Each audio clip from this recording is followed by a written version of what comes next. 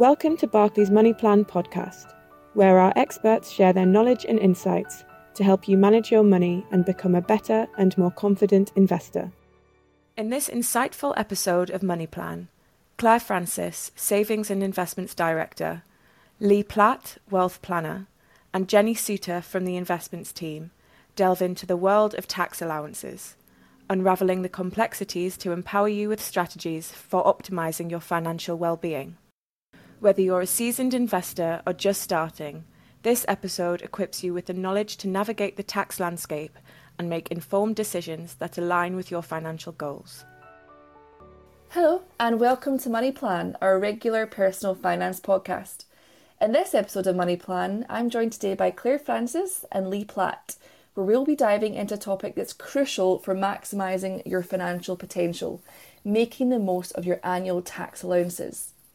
Just before we begin our conversation, I just need to remind you that the value of investments can fall as well as rise, and you may get back less than you invest.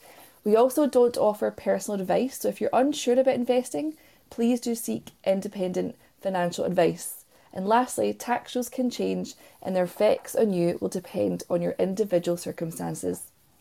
So Claire, over to you for the first question, if I may. Can you share exactly why annual tax allowances matter? Yes, and as you mentioned, the key word here is annual. These are things that we get to benefit from every year. And I think, as we all feel that we work very hard and pay a lot of money in tax, but each year the government gives us a range of tax allowances that we can make use of to reduce the overall amount of tax we pay. So this isn't in any way, avoiding tax. This is just making use of allowances that are absolutely you're entitled to make use of. And yet every year, millions of people don't take full advantage of them. So it's really valuable. And the sort of the benefits you get from making use of these allowances not only make a difference on an annual basis, but when we're thinking about things like ISAs and pensions that Lee will talk about in more detail, over time, making use as much as you can each year of your allowances can really, really make a significant difference to the amount of money you then have in the future. I think that's why I brought Lee on. Tax always seems quite complicated. But Claire, can anyone benefit from tax allowances? Yeah, well, there are rules around the allowances of who can use them and how much you've got available to you. But basically, every adult here in the UK has a range of tax allowances available to them each tax year. So yes, from that perspective, yes, everyone can make use and benefit of them. But you just need to be aware of what's available to you. And this is where Lee's much more of an expert than me with his role as a wealth planner, and really helping people structure their finances and planning in a way that utilises the allowances available to them. So I'm going to hand over to him rather than me to explain the details. Perfect segue. Thank you, Claire. So yes, I can bring you in now, Lee, just to help unpack the different tax allowances then available. Can you share your insight and expertise around the most common ones available for our listeners? Yeah, hi Jenny. Okay, so let's start with the personal savings allowance, the PSA. You can essentially earn a certain level of interest on savings tax-free, depending on your income band.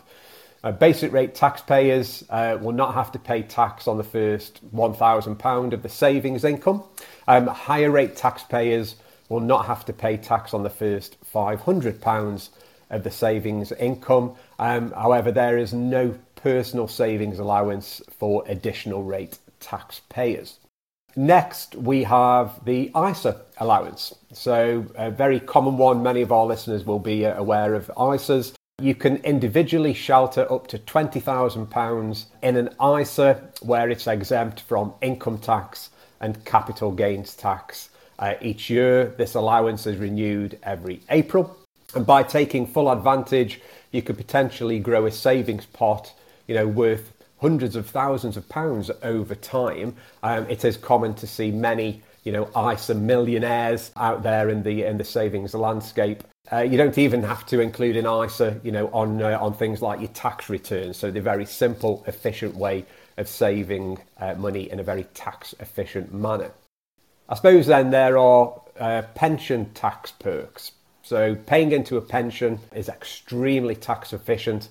You can get tax relief on your contributions, and taxpayers get 20% of the contributions paid by HMRC into their pension. And if you pay income tax at a higher rate or an additional rate, then you can claim relief on your self-assessment tax return to ensure that you get the full 40% if you're a higher rate taxpayer, or 45% if you're an additional rate taxpayer, tax relief on your pension contributions.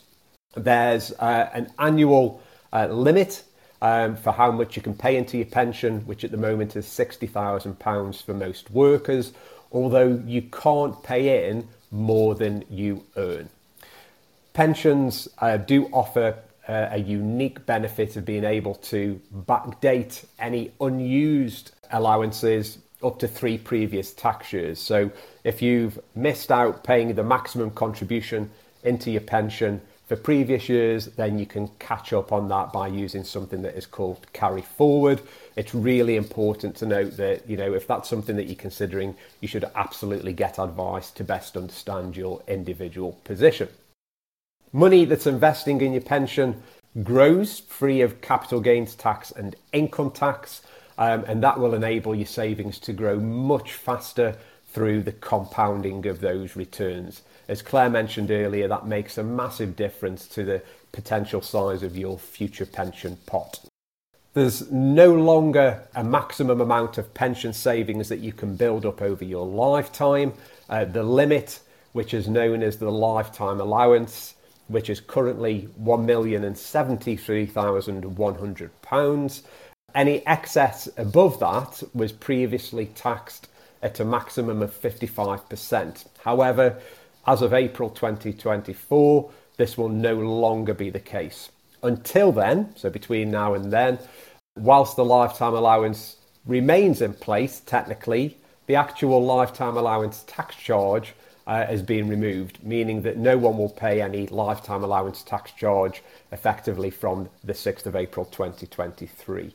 The changes mean that you can save into your pensions without a concern of a lifetime allowance tax charge coming down the road at a later stage should you be in breach of the maximum limit. So again, really good news there for pension savers, and especially those that have got larger pension pots.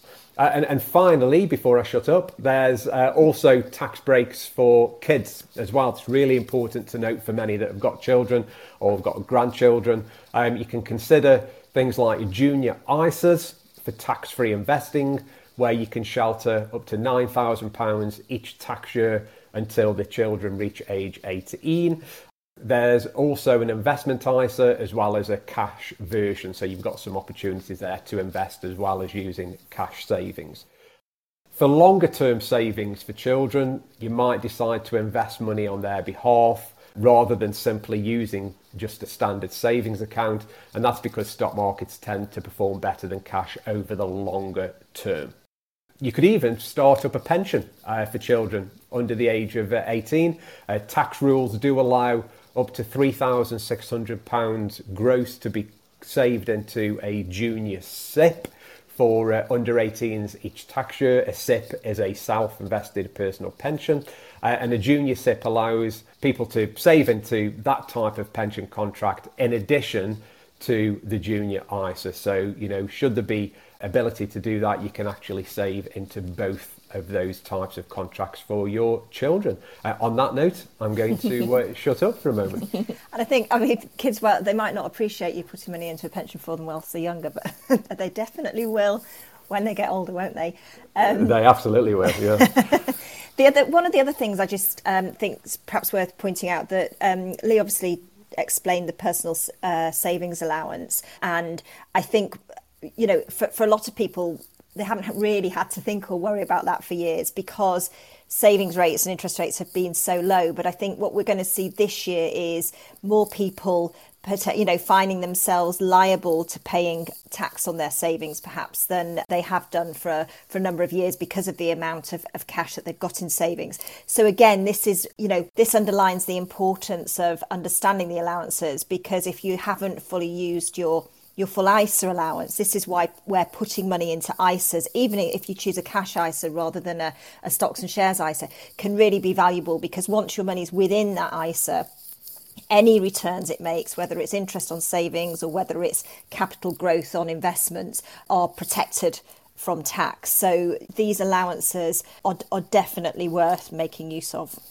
Yeah, no, absolutely. And I guess in case our listeners haven't had a pen to hand, Claire, where would you kind of advise to find more helpful guidance and information?